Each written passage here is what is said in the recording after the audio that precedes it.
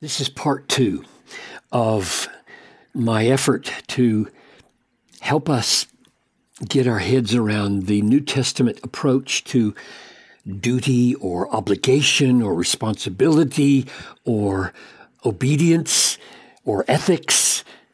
And I'm summing it up like this. It's not unique to me at all. This is very common understanding of Paul especially. Become in experience, in reality, daily life, what you are in Christ. So Christ has, by a sovereign work of uniting us to his Son by the Spirit through faith, established us to be what we are, and we're called then on the basis of what we are to become certain kinds of people. It sounds paradoxical, but that's the genius and glory of New Testament ethics. So let's go one step further than last time. Last time we began by seeing this key passage in 2 Corinthians 5:17. If anyone is in Christ, in this miraculous union with Jesus, he is a new creation. The old has passed away. A decisive change has happened. Behold, the new has come. So we are a new creation. We are something new in Christ. Now, what about our duty to become? Let's go to the middle of Romans. We looked at the first of Romans last time. 6:12-14. Let not sin therefore reign. So there's the commandment, there's the duty, the responsibility, the obedience. Don't let this happen. Don't let sin reign. Be active. Make an effort. Stop it. Kill it. Don't let it happen in your mortal body to make you obey its passions. Why? Because sin will have no dominion. It's a promise. God has acted so decisively in you, in uniting you to Christ, that he can say, this is not going to happen. Sin will have no dominion over you, since you are not under law, but under grace. So, test yourself. Are you still in the grip of mere human logic, so that you say, look, if we can be absolutely assured by God's word that sin will have no dominion over us, we don't need to make any efforts to see that it has no dominion over us. That's unbiblical, arrogant thinking. And we need to submit our minds to this glorious teaching. God has promised it will have no dominion. And on the basis of this promise, he calls us now, fight it, kill it, battle it.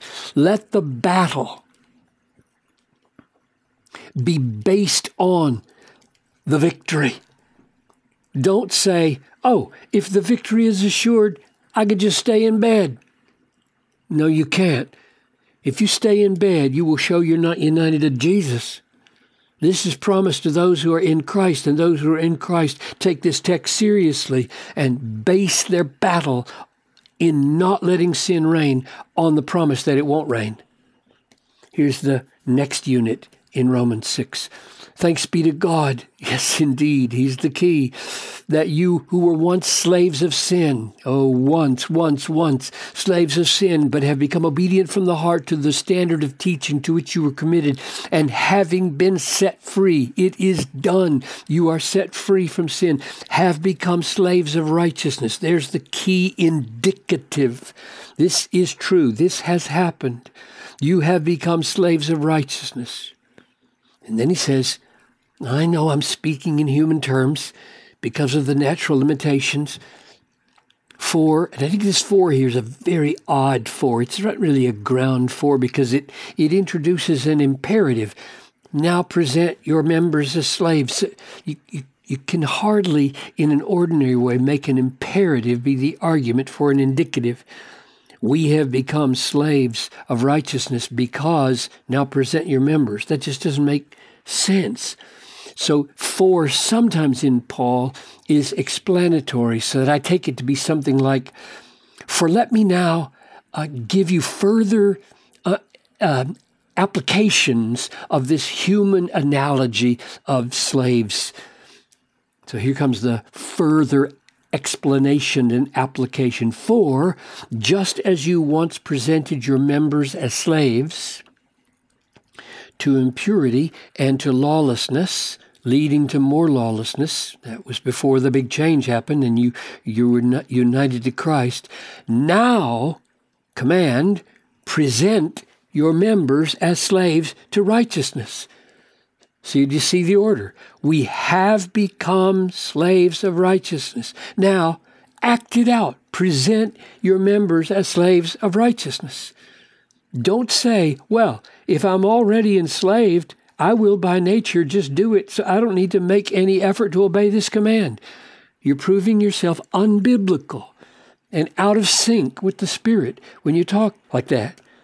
Here it is again, Ephesians 4:21.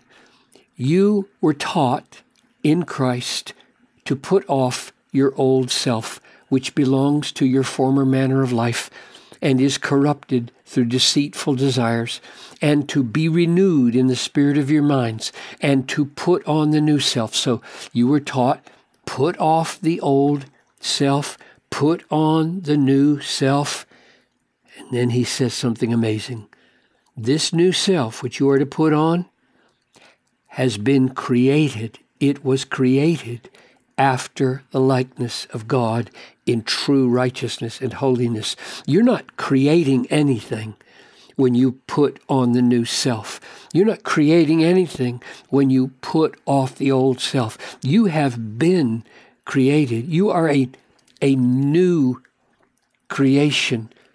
Anyone in Christ is a new creation. You have been created after the likeness of Christ. When you were saved and God caused you to be born again and united you to Christ, He created something new. That's a done deal. And now the evidence of it is, do you take this and this seriously? Or do you scoff it off and say, oh, I'm new in Christ. I don't need to do any putting off. I don't need to do any putting on. No, please. You don't say that. You say, oh, indeed, I will be about the business of putting off my old self and putting on my new self because I have been created new in Christ Jesus. Summary. Sin will have no dominion over you. Therefore, don't let it reign in you. You are slaves of righteousness. Therefore, present your members as slaves to righteousness. Your new self was created into righteousness. Therefore, put off the old self and put on the new self. This is the structure of New Testament ethics. Maybe one last text, Galatians 2:20. I have been crucified with Christ. That's done. It is no longer I who live, but Christ who lives in me. And yet he says this. So I'm crucified and I don't live. I'm crucified, I don't live. And the life I live. Oh, I love the New Testament. I love Paul. I love the teachings of Jesus. These are so contrary to ordinary human ways of viewing the world. Who would ever think of it? The life I now live in the flesh, I live by faith in the Son of God who loved me and gave himself for me. So the self that died, the self that is no longer living, it's gone. I no longer live. That I is the unbelieving, self-reliant I.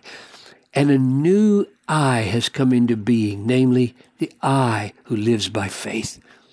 So if you wonder, how do you go about this kind of ethics where you don't let sin reign and you present your members as slaves and you put off the old self? All of those are acts of faith in Jesus. You trust Jesus. You say, Jesus, you have done this. You have done this. You have done this. This is what you are. This is who I am. I will believe you. I will take my stand in that amazing reality, and I will act trusting you to work out these realities in my life. I will become, in experience, what I am in Christ. Now there's more. I want to show you something else when it comes to whether we know we're in Christ or not in the next part.